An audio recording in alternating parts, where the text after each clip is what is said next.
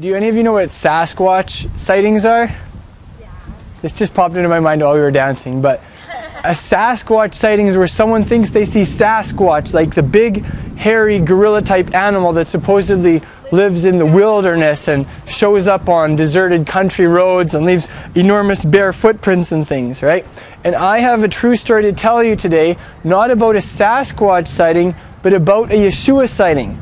You know how he was executed as a common criminal on a cross by the Roman state, and he had predicted before he was executed that he was going to be executed and that he was going to make a comeback, that God was going to raise him from the dead.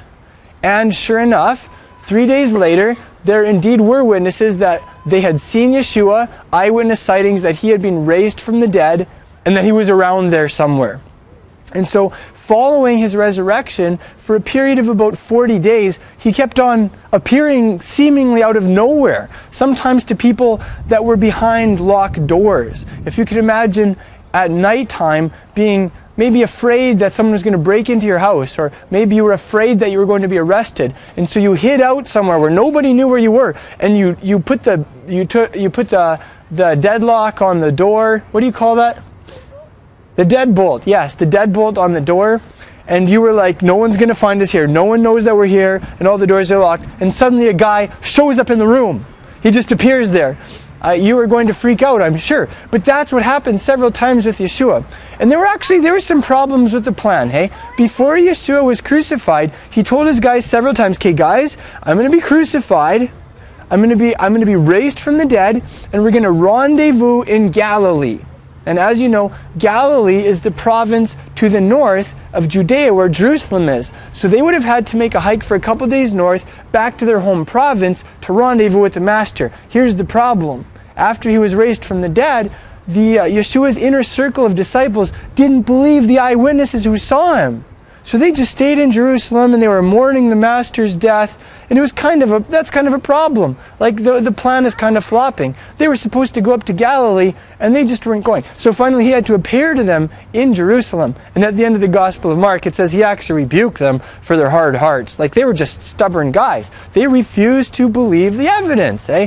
But finally Yeshua did get them up to the Galil, the province of Galilee, and that's where this story takes place. So this story happened almost 2,000 years ago, after Yeshua of Nazareth's crucifixion and his subsequent historical resurrection from the dead. This story happened on the shores of a big lake. In Hebrew we call it the Kinneret. Can you say Kinneret? Kinneret. Later Romans also named it Tiberias, after one of the Caesars.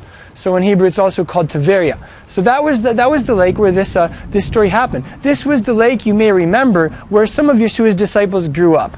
Like Simon, Peter, and Andrew, James and John, the sons of Zebedee, Zebedee's boys. These guys grew up in a couple little towns on the lakeside. Nathanael from Cana. Cana was a little town that was built on the edge of the lake also. And there was quite a fishing industry going on there. In fact, some of Yeshua's guys were fishermen by trade. They had a family business where they owned a boat or two, and they had some employees, and they would go out and fish and then market their fish. So this is the setting for this story. And I have been to the shores of this lake, Kinneret, and hiked almost halfway around it. I climbed a really big mountain just to the west of it called Mount Arbel, and I slept right on top of this mountain for the night, where I could see the entire lake lying beneath me. You could see the shores. You could see up at the north end of the lake where Capernaum or Capharnaum was, where their base was.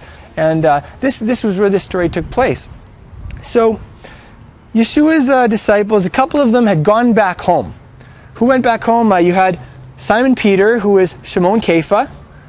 You had Zebedee's boys, who were Yaakov, or James, and then Yochanan. Did Yochanan write anything?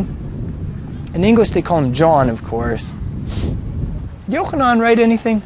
He wrote the book. Yeah, that's right. He wrote the Gospel of John. He wrote the Besorah of Yochanan. And actually this is where we get this story from. John, the son of Zebedee, is the one who told this story. He was there. Who else was there? A couple other guys. Nathanael from Cana was there. And then two other Talmidim, or disciples, that he doesn't name. So the sun was setting. It was evening time. And Shimon said to the other Talmidim, disciples, guys, I'm going fishing. And they said, us too. So they all went down and they got in the boat and they pushed the boat out. And just like they had done for years before as buddies, before they even met Yeshua of Nazareth, they put the nets down in the lake and they went fishing for the whole night long. They probably had a little lantern hanging on the boat. And guess what? That night they had zero luck. Not that they believed in luck, I'm sure. But they just didn't catch anything all night long. So finally the sun had made its revolution, shall we say, or you could say the earth made its revolution, however you prefer to look at it. But the sun had gone from setting in the west till it was starting to get bright in the east, and the sun was going to come up. And they hadn't caught anything, so they said, okay, it's about time we went home and went to bed. We just pulled an all-nighter fishing, and we didn't catch a thing.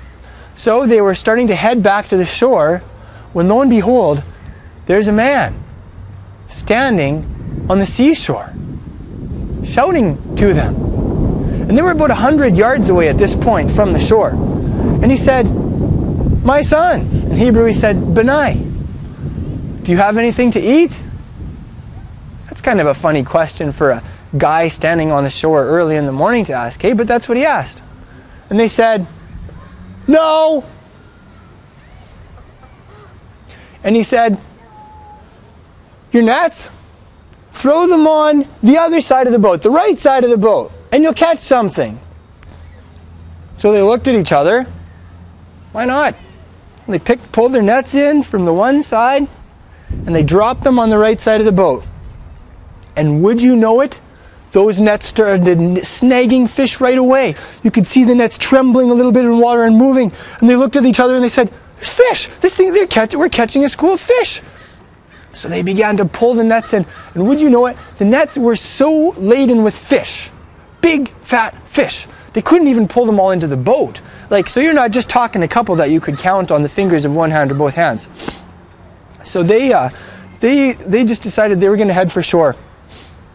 By this time, Yochanan, who was like Yeshua's special disciple, he was the one that Yeshua really loved.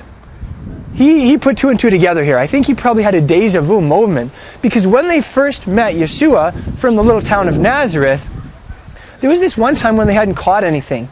And he gave them some special instructions. So they went out and they followed his special instructions. And they pulled in so many fish, it almost sank the boat. They had to call their buddies in the other boat to come over and help them. And here is this stranger giving them some special instructions. And guess what happens? The same thing. So Yochanan, he probably has this big deja vu moment. He figures this out. And he leans over to Shimon and he says, Shimon, it's the master. And do you know what Shimon did? Well, Shimon was in his undies, because he had been working all night long, and he took off his outside clothes, because he was just he was stripped down for work, right? So he was in his undies. So he's like, so he quickly put on his outside clothes, and he threw himself in the water. Goosh! The guys probably looked over, and there goes Shimon, and he is just lunging through the water as fast as he can to get to the shore, because he knows it's Yeshua. And thankfully, not all the disciples abandoned ship. The other disciples stayed in the boat, and they pulled the net to shore. So they got to shore, and there's Shimon already, just dripping wet and probably shivering because it's early in the morning. And who is he talking with but Yeshua? And Yeshua had a little fire going of charcoal, which is very smart if you're a cook.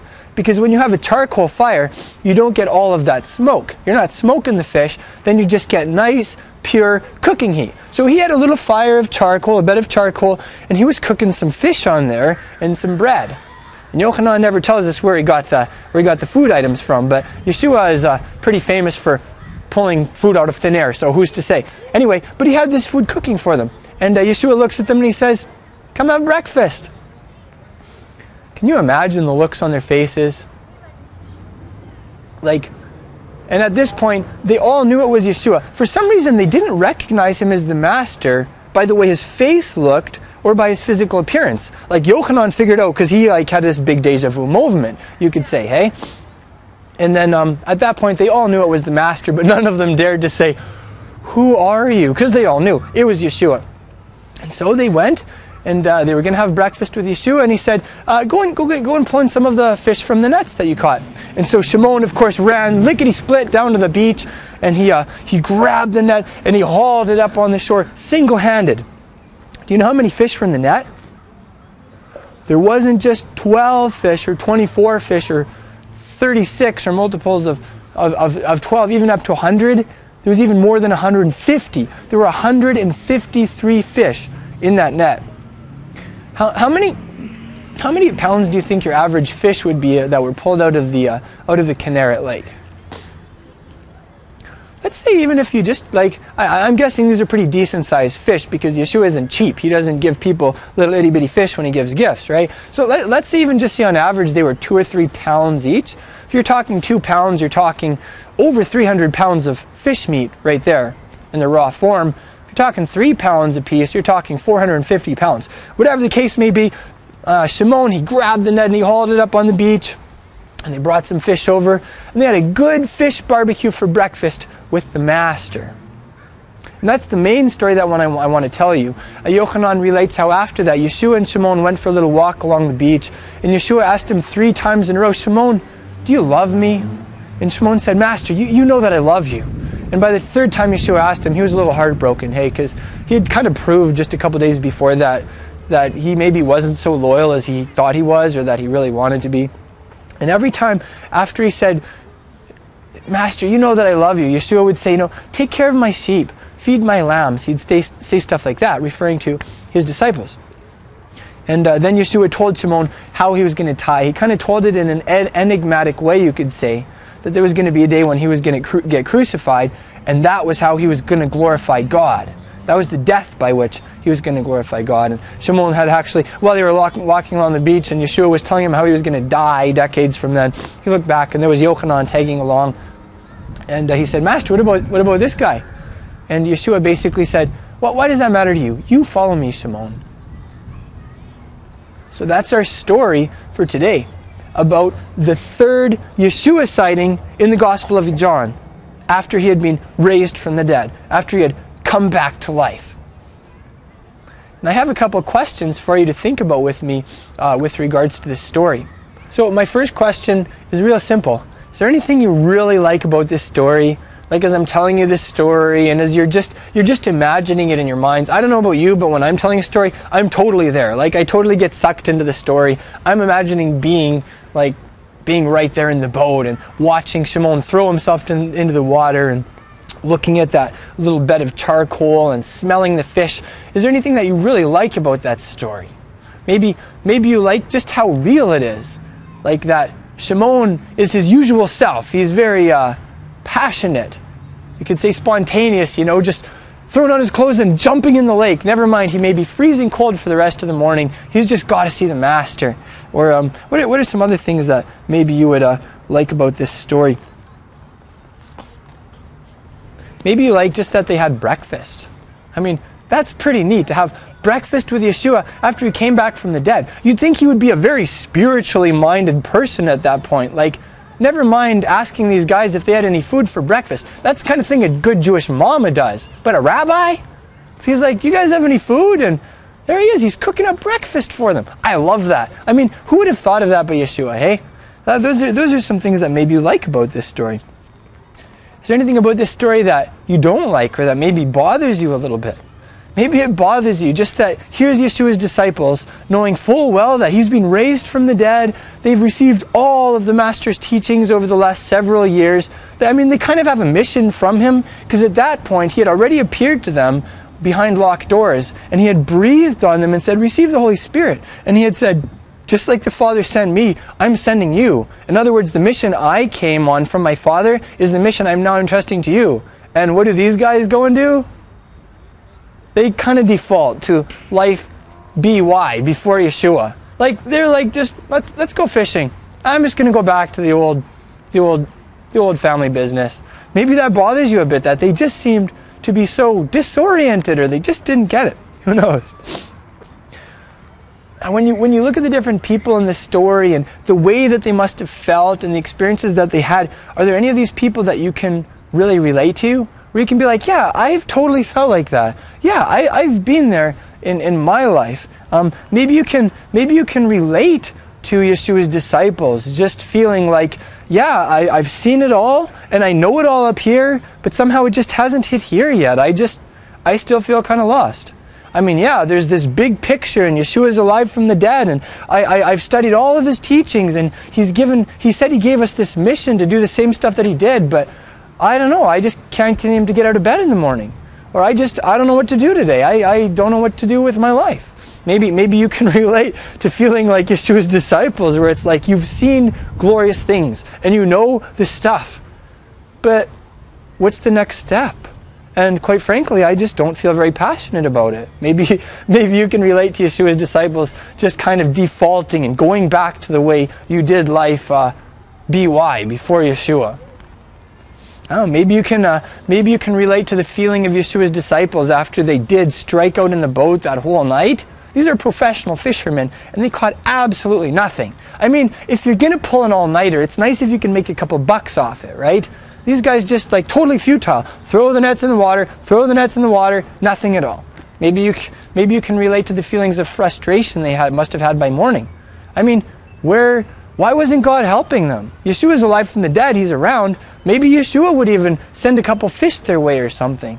I don't know, my guess is they probably felt a little frustrated. Maybe they were a little depressed. Like, not only did Yeshua get killed and then raised from the dead, and we're totally bewildered, and we just totally feel out of our element, but now we didn't even catch a single fish.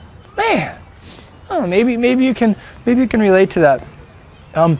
Maybe you can relate to the success they had when they tried a different approach. Did you notice that?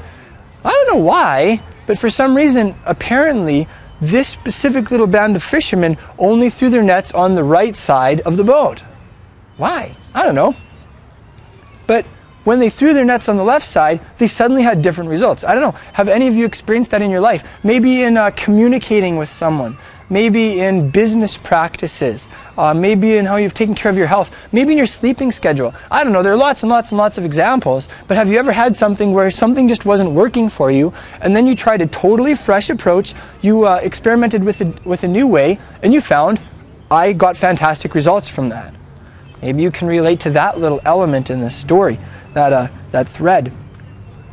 Maybe you can relate to one of two groups of people in the story. On the one side, you have Shimon. He is your classic passionate person, sometimes to the point where maybe he's overwhelmed with the spur of the moment motivation. If you are that kind of person, you'll say that you're spontaneous. If you're not that kind of person, you'll say that person is impulsive. All right, so I would call myself, I'm kind of like that, so I would probably call myself spontaneous, whereas maybe other people would call me impulsive. All right, but that's Shimon. Maybe you can relate to Shimon doing things like that. Maybe not even measuring the consequences all the time. If I jump in the water, I'm going to be freezing cold for half the day, and that's going to be miserable. Boosh, he's in the water. Or maybe you can relate to the other Talmidim who stayed in the boat. They probably would call themselves the responsible ones. They looked at this Shimon and they're like, he just jumped in the water. He's heading for the shore. I mean, yeah, it's Yeshua, but Yeshua just gave us a big catch of fish. Like Yeshua gave us these fish. And we can't just all jump in the water. What if we all did what Shimon is doing? What if we all jumped in the water and swam for the shore? The boat would float away, all the fish would escape, and what a waste that would be. I mean, somebody around here has to think practically. Maybe they were a little frustrated with the impulsive one. Huh? There he goes again. Yeah, so if you're that kind of person, you'll probably call yourself responsible, or maybe, what would you call yourself? Like reasonable, or that kind of thing. Practical. If you're not that kind of person, I don't know. What would people who aren't that kind of person call those kinds of people? Boring. I don't know. Schedule. Anyway, it's fun how you can see different personality types in the midst of Yeshua's own disciples, and maybe they even complemented each other. I think they did. How about what this story has to teach us about people? What does this story that's about normal human beings like you and I have to tell us about normal human beings like you and I, like our neighbors, like the people in the city, like the people in Yeshua's time? One thing it tells us quite simply is that we as human beings have a very challenging time connecting the dots. Like really, we're just we're pretty thick-skulled as Homo sapiens. So even though we have brains that are a lot smarter than most animals, really, sometimes it's hard to process all the data that's constantly pouring like a deluge into yourself, and to sort through it, and to kind of get the big picture, to get some understanding, and then infer from that what to do today, what to do in the next week or month. That's a real challenge, and that's something that we see in this story. I mean, these guys, Yeshua had told them all the stuff, he gave them the mission. You'd think it would have been clear, but when it's time to implement the plan, big flop. And that's us as human beings, right? Like, we like to pat ourselves on the back, we like to award ourselves high IQ in tests, but quite frankly, I think we're all a little dumb deep down inside. And that's you know what? That's okay. Quite frankly, it's very freeing to just acknowledge that. You know what? I'm a pretty stupid person, and I really need God's help today. I really hope that God gives me those flashes of insight that I need, because without Him, I am just going to bungle my whole day. That's something that this story would maybe suggest to us. Something else that this story tells us about people and about us is that we are real creatures of habit. You could say we're routine animals. Did you notice that these disciples, they always fished the same way. They always employed the same techniques. The net was always thrown on the other side of the boat. Newton's laws of motion actually talk about that. Isaac Newton he posed this law that an object at rest will tend to stay at rest unless acted upon by an outside force. And an object in motion will stay in motion unless acted upon by an outside force. So if you have, let's say, a piece of debris hurtling through outer space, it's going to keep going and going and going in a straight line, doing exactly the same thing, unless it's acted upon by an outside force, unless it is struck by another rock and knocked into another angle. Those kinds of ideas. And you and I are just like those pieces of space debris.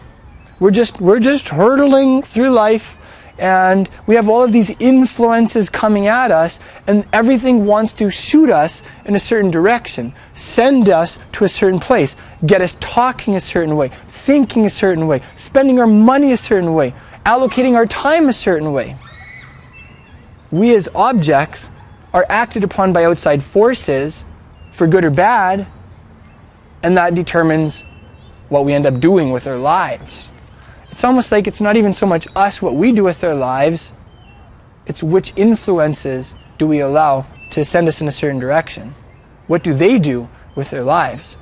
You could frame that in the concept of voices too. There are voices speaking to every human being on the planet from so many different angles, clashing voices, radically different voices. Voices from family members, voices from the TV, voices from, let's say, friends at school, voices from a book, voices from the Bible. There are so many different voices, hey? And something this story tells us is, we're just going to keep doing the same stuff unless something intersects us. Something else this story tells us about people, and this is really simple, is that we really like to eat together. Did you notice that as human beings?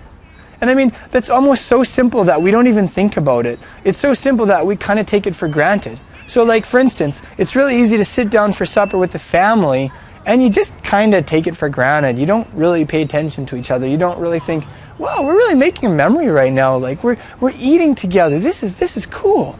But that's something that this story tells us, that we as human beings, we really like to eat together. And Yeshua saw that, as we see in the story, and he actually he kind of created a moment around that, didn't he?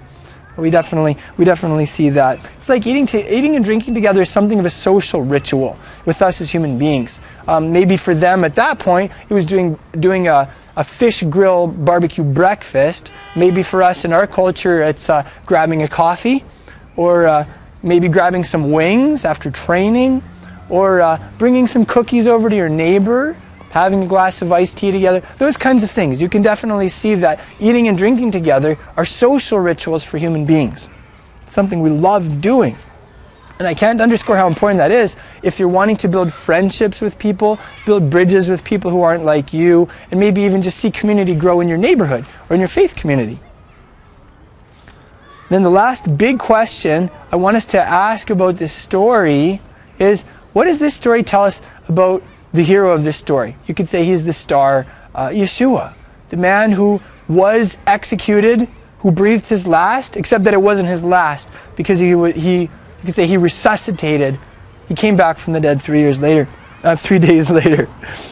Here are a couple, and this is like, I love this story because, quite frankly, I think this is one of the most personal glimpses of Yeshua that we have in all of the scriptures. Like, you get a really good look at him.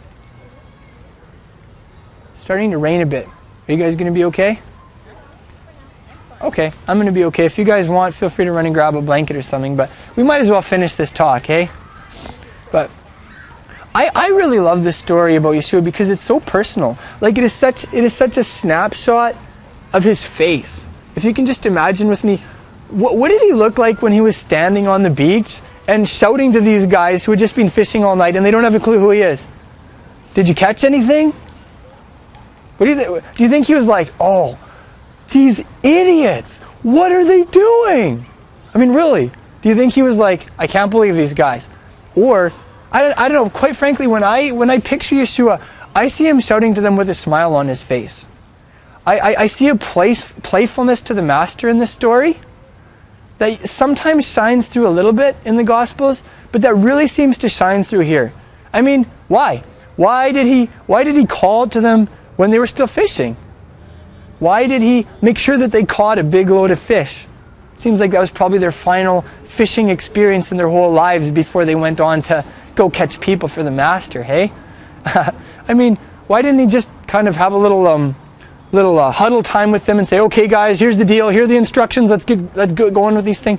Why did he take the time to make breakfast? Really, I mean, you don't have to cook breakfast. You can just have your meeting. You can just get through the agenda. You can deliver the information that has to be delivered and then disappear because, I mean, hey, you have a universe to administer here. Hey?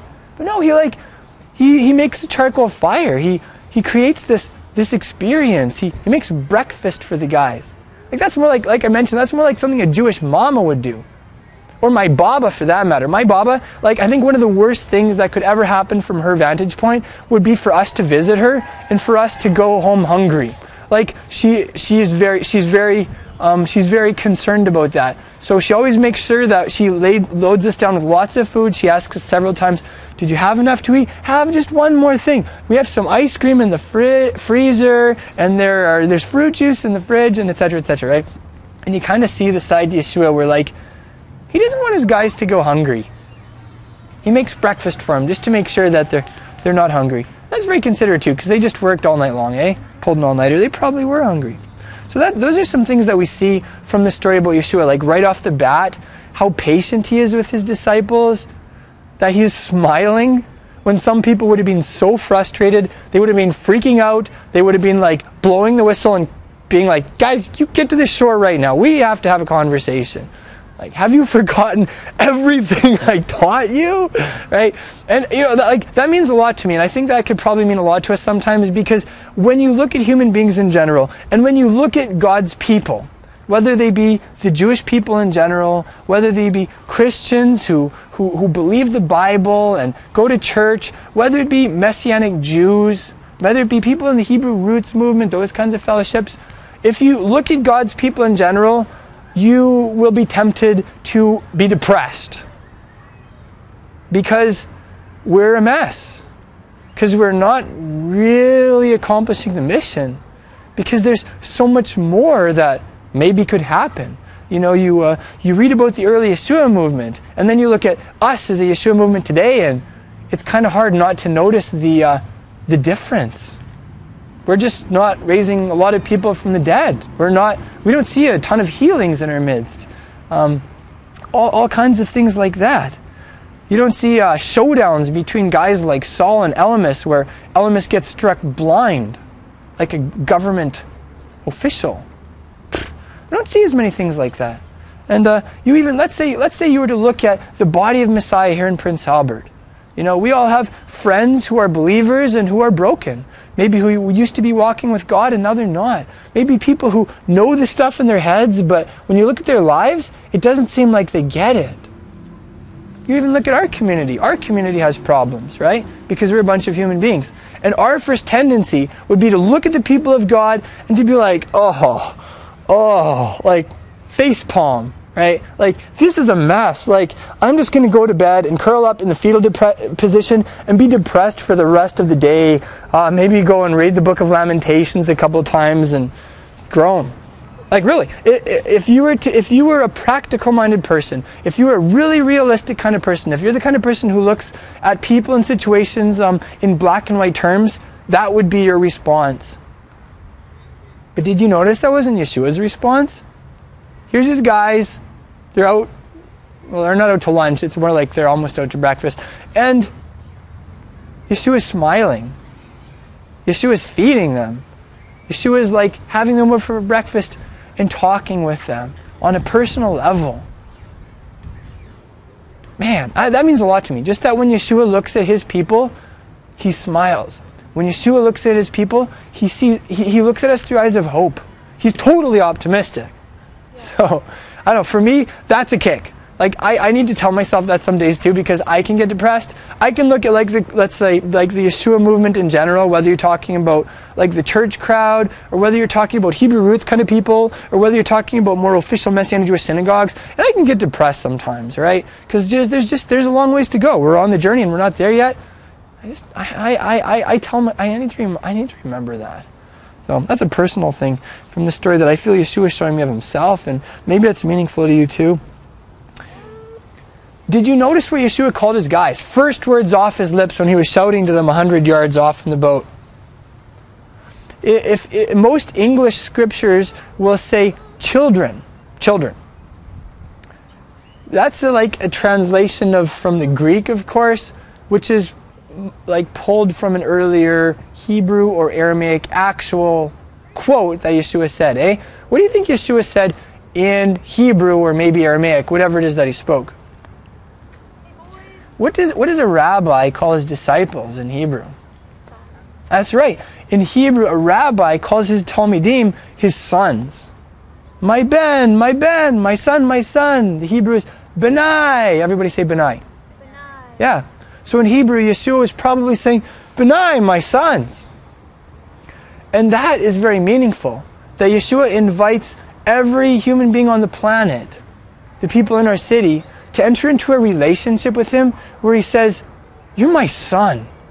In a way that you have never felt like a true son, you are my true son. You're my daughter. In a way that you always longed to be your father's daughter, you are my daughter.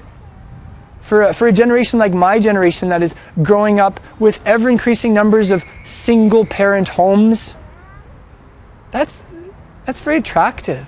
That's good news. That Yeshua is alive from the dead, that he's available to every one of us if we want to go there with him, and that we can look at Yeshua and say, you're my real dad.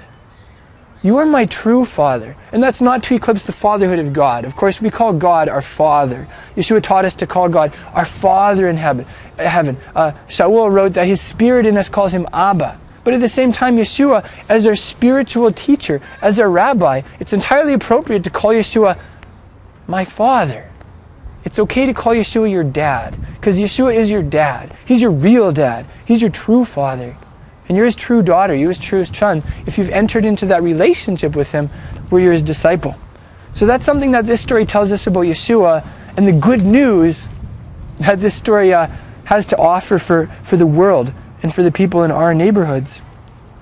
Something else we see in the story about Yeshua is that he's a totally out-of-the-box thinker who looks at things from other angles that none of us would think to look at. And I mean, this is just a small example in the story, but for some reason it never crossed these guys' minds to just throw the nets on the other side of the boat. Yeshua comes along and he says, why don't you do things a different way? Why don't you try something that as professional fishermen you've never thought of? Yeshua wasn't a pro fisherman. Who is he to be telling these guys how to do it? And was it really the technique that made the difference? Probably not. But you still see this in the story, eh? What would this mean to us as individuals? Let's say in terms of how we do life, how we do relationships, how we do business, finances. What does it look like to get our direction straight from Yeshua?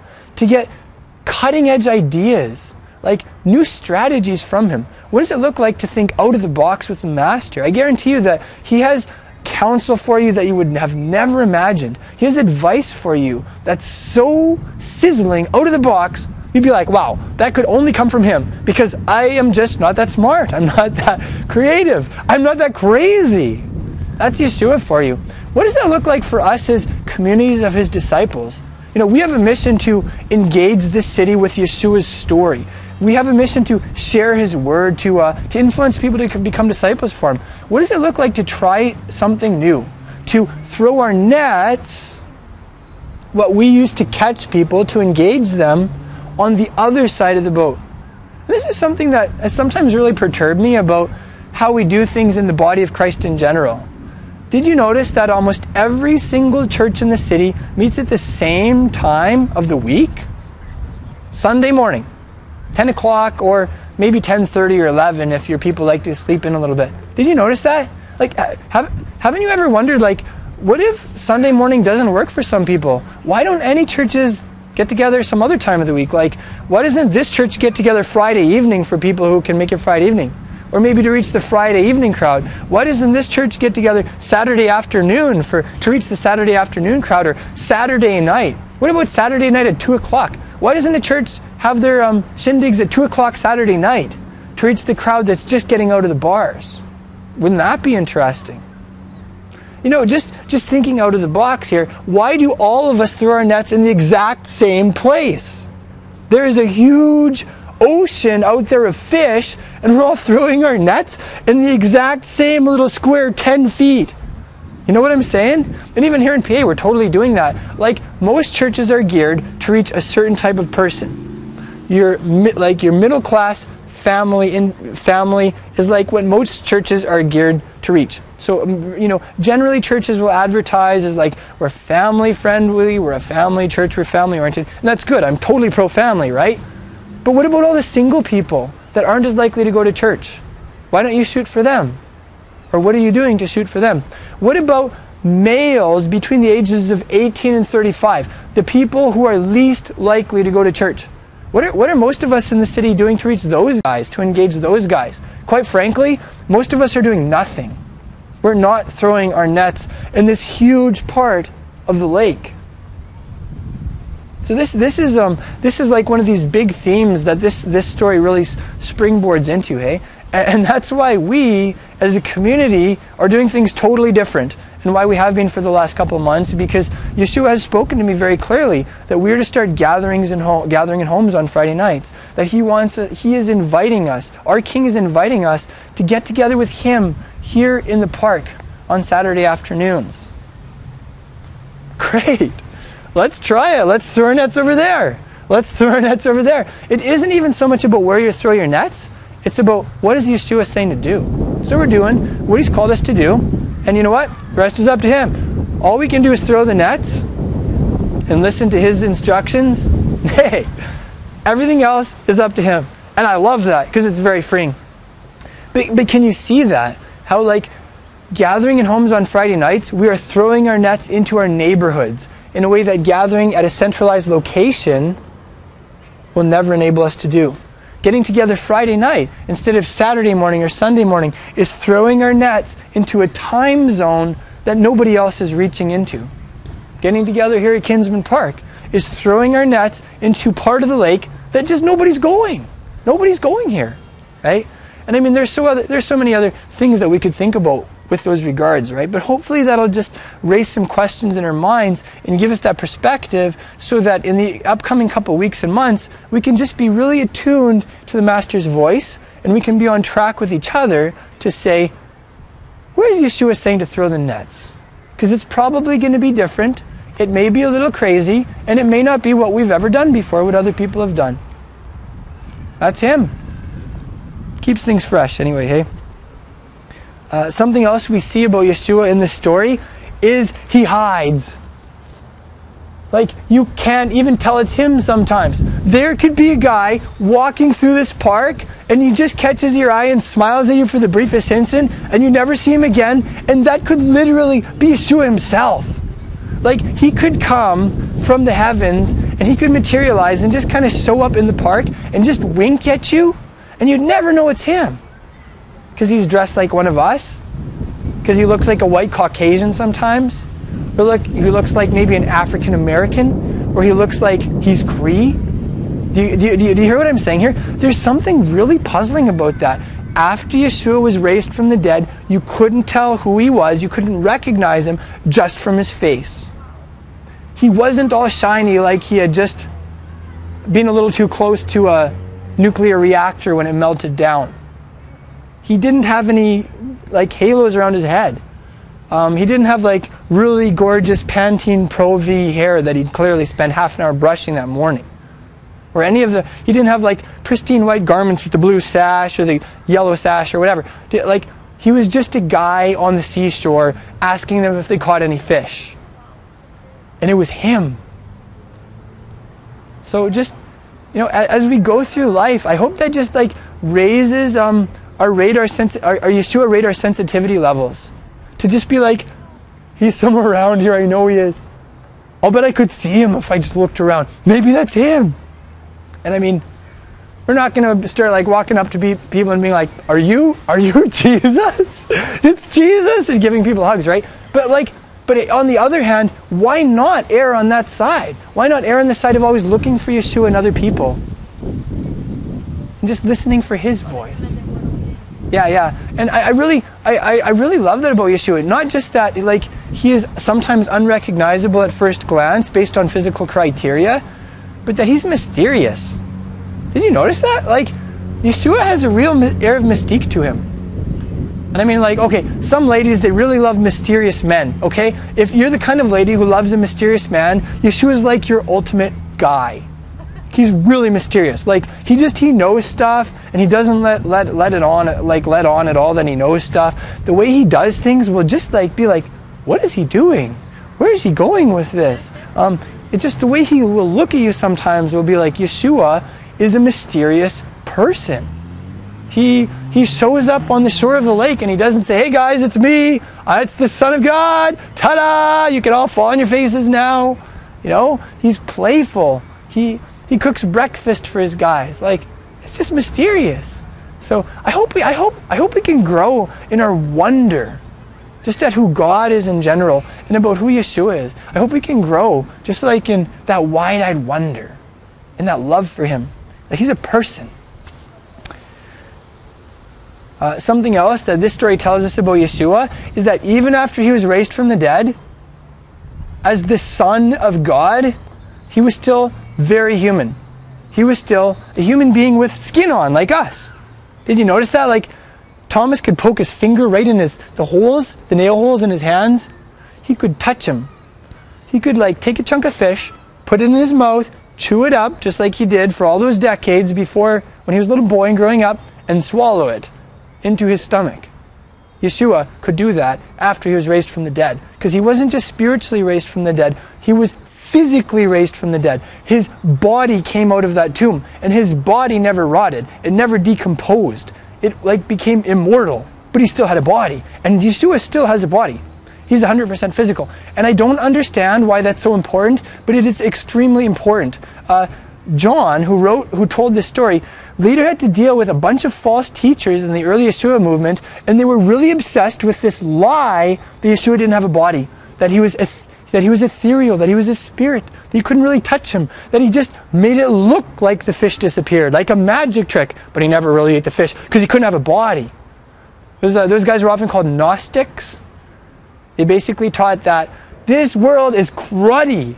It's just disgusting. It's gross. Physical matter is evil. And your body is disgusting. It's gross. It's evil. And basically, you just want to try and get out of your body as much as you can. Just ignore the physical dimensions as much as possible. And eventually, one day we'll die and we'll get out of here. And we can be spiritual like we want to be. And then everything will be okay. Those are the Gnostics for you, okay? Those are the kinds of things that they taught. And what this story tells us is your body is good. The physical universe that God made, do you remember at the very beginning, what did he say about it, good or bad? It's so good. Fish is really good. Barbecued fish, so tasty. Toast? Oh, toast is good. That's one of the very spiritual things that we get from this story. Fish is tasty and toast is good. Oh, really? Because sometimes we can get in this spiritual mindset where we kind of quit reveling in life every day. We quit savoring the toast that we have in the morning. And Yeshua wants to savor that toast, every bite. I like toast, so I could say that, right? I guess it's just about tasty right now. But like really, like people who just love life, who savor the moment. Because I don't know if you've noticed that, but we live in a world of people that are like consumers, and they're constantly consuming more, taking more in. I need to eat one more hamburger. I need to have one more cup of coffee. It's only been my 8th today. And they're constantly gobbling and taking in and consuming and trying to satisfy something in themselves. But you're still hungry, you're still thirsty, you're still not satisfied. And when we encounter Yeshua, He fills our hearts with His love. And He gives us real life. And we experience this inner shalom, where we can actually stop and we can enjoy a piece of toast more than most people would enjoy, like the most expensive caviar you could pay for. That kind of concept, eh? So that whole question of like, do wealthy people enjoy life more because they have more expensive food or because it's arranged a little bit more pretty? No. The good news is it's Yeshua that makes the difference. So we totally see that in this story, that Yeshua is very human. He ate food, and He likes that we eat food. And He liked eating with His disciples. You think about this. Did Yeshua do anything He really didn't want to do after He was raised from the dead? I don't think so. I think He did what He wanted to do after He was raised from the dead. Because His will and His Father's will were just like that, eh? Just like that. So why did Yeshua cook a breakfast for His Talmidim? Well, because He didn't want them to be hungry. He cared about them. He's a pretty thoughtful guy. Maybe a couple of them were hypoglycemic, and He was like, man, if I have this conversation with Shimon, he's just not going to get it. He's not going to be in a very good mood, right? I don't know. Maybe that was it. But maybe He just liked having breakfast with His disciples. Maybe that's why we like to eat together when we get together, eh? Did you notice that? Every Friday night when we get together as a community, we do potluck. We like to eat together. Maybe we get that from Yeshua. Maybe Yeshua likes to eat with you. That's something we see in this story. And then the last thing we see in this story, this is going to be true for some people more than other people. Like, what do you like? Some people, they really like to make memories. I think maybe moms are especially good at that, or maybe it was just my mom, I don't know. But my mom was really good at making memories. You know, so when it was a birthday for me or my brothers growing up, like she made the coolest cakes ever. She would make these big train cakes or whatever kind of cake we wanted. We'd have like a ton of our friends over. Maybe we'd go to my grandparents' farm or something, and we'd make a memory. It wasn't like a birthday was just a little event where it was like, yeah, I don't know, just one more day, you know, I was born, it's a good thing that happened. It's a day where, I don't know, you kind of feel special. And that's just a little example from my boyhood years. But what are you like? Some people are more like that. They're the kind of people who are like, if you're going to have a special conversation with a loved one, you would never just have it sitting in your vehicle or sitting at the mall. It would be like if you're going to have a special conversation, you want to kind of you want to make a memory of it. You want to create a special context. And you'll be like, you know what, let's go and watch the sunrise and take a thermos of tea. And then we'll have our special conversation in this context where we'll always remember the conversation, just to kind of make it really special, to perfect it, you could say. And some people are like that. I don't know, Genevieve, I'm probably kind of like that, hey? Like when we're recording, you know, if we were going to go on a date, I'd always like want to kind of make it really special and make it in a memorable location and do stuff that would stick in our minds, making memories. And did you notice about Yeshua, who is dating us, who has proposed already and betrothed us to Himself through His shed blood, who's coming back for us for the wedding? He does that. That's the kind of person He is. I mean, really, I don't know. He could have just like showed up, I don't know, maybe just at home when they're all sitting in the living room or something. But instead he makes an event of it. He tells a story. He's like, let's make a real story out of this. And so, you know, when they're out there in the water, He makes sure they get a big load of fish. He has them over for breakfast. He goes for a walk with Shimon after on the beach, where he tells him how he's going to die a couple decades later. It's like if you're going to tell one of your closest friends how they're going to die, how they're going to have a brutal death where they probably are screaming in agony until they go hoarse, That's really meaningful that Yeshua was like, he created a memory of that. There was a special time to have that special conversation with the special disciple. And that's how Yeshua relates to you. That's how Yeshua relates to me. So sometimes it's so easy for us to kind of get locked into our routines. We just kind of start doing life the way we do life, eh? And we just kind of get like kind of caught up in stuff. And it's just special that sometimes Yeshua will say to us, I want you to come to this special place and I want to make a memory with you. I want you to block this time out of your schedule and it's just going to be time with you and me. So that you always remember it, so it'll be meaningful to your heart.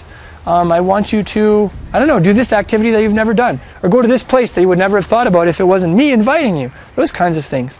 So that's the last thing that I see about Yeshua in this story that I really love. And it's something meaningful because it's not just how he related to his disciples a couple thousand years ago. It's how he relates to us as his disciples today. So the last question I guess we could ask from the story is there anyone that you could tell this story to in the upcoming week about Yeshua after he was raised from the dead, about how his disciples didn't recognize him. He asked them if they caught any fish. He helped them to bring a huge load in when they tried a different technique. And now he made breakfast for them. And they had breakfast together. Oh, maybe there's someone who has never heard that story about Yeshua before. It is kind of an unusual story. It's not the one that people usually hear. So I don't know, maybe there's someone that we can share this story with in this upcoming week, and who knows what kind of conversation might come out of that experience. So yeah, I want to pray together to finish here. Thank you, Yeshua, that we have access to your word. Thank you for telling us this story about yourself in your Talmudim. It wasn't even written in Matthew or Mark or Luke, only in John. If it wasn't for John, we wouldn't even know this about you. Thank you for that. Thank you for how you are involved in our lives, how you show up, how you ask us questions and you engage us in conversation, and sometimes we don't even know it's you. We don't even recognize you. Just thank you for that. Thank you for opening our eyes to see you for who you are. Thank you for giving us a recognition of your closeness. Thank you for leading us, Yeshua. Thank you for speaking to us and giving us advice on a personal, individual level and also as a community.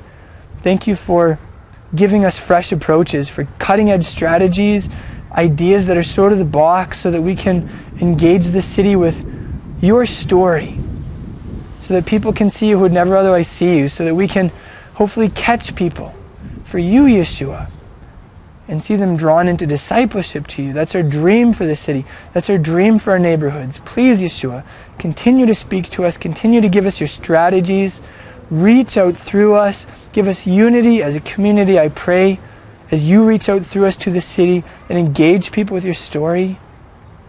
I pray that we could have our relationship with you new every day, our contact with you, that it would be fresh, that we could meet you on a level we've never met you before, that you would renew our romance with you, that we could fall in love with you all over again, our Rabbi. Thank you too that we can know you as our dad, that we can call you dad, that we can have a relationship with you where you teach us all this stuff that maybe our dads never taught us. Thank you for that. And I look around the city and I see a generation of people who don't have dads, who don't have moms, who are never parented properly, or maybe who have unhealthy relationships with their kids as a result also. I pray, Yeshua, that you would come to Prince Albert and that you would father this city, that you would be a dad to the people in the city who need a dad. Please do that. Please draw them into a relationship with you where they can call you Dad, Abba, where they can actually follow you as disciples and learn from you and see how you do life. We ask you for these things and we thank you for them, Yeshua. Thank you, Father, in the name of your beloved Son. Amen. Thank you for joining us in this message. I pray that it's been an inspiration to you in your discipleship to Yeshua the Messiah. Crown of Messiah is a relatively small congregation with a massive mission. We're not just making disciples and teaching the Word of God here in our city. We're also doing that internationally through vehicles such as the internet. It is our joy to offer you these messages for free at absolutely no charge. At the same time, we do have ongoing overhead expenses. It costs us something to produce these teachings and get them out to you. And we would appreciate it if you would, in turn, support our work in a practical way. Help us cover some of our basic expenses. You can do that by going to our website, crownofmessiah.com, and going to the donate page, where you can make a one-time donation or you can set up a monthly automated donation. I'm reminded of the words of Yeshua's apostle Paul in Galatians chapter 6. He said, "Let the one who is taught the word share everything good with his teacher." So if you're being taught the word by us, we would appreciate it if you would take the words of Yeshua's apostle seriously and make some type of return for the blessing that we are giving you for free. That way, we'll all be in it together, and we will be a team accomplishing the mission that Yeshua has given us. And you will go from only being a receiver to also being a giver. If you're like most people, finances are tight. We understand that. Finances are tight for us too. That's why we need people like you to come alongside us and to back us in the work that Yeshua has called us to do. Thank you so much for making that donation at crownofmessiah.com, and thank you for becoming a team member with us. We appreciate it.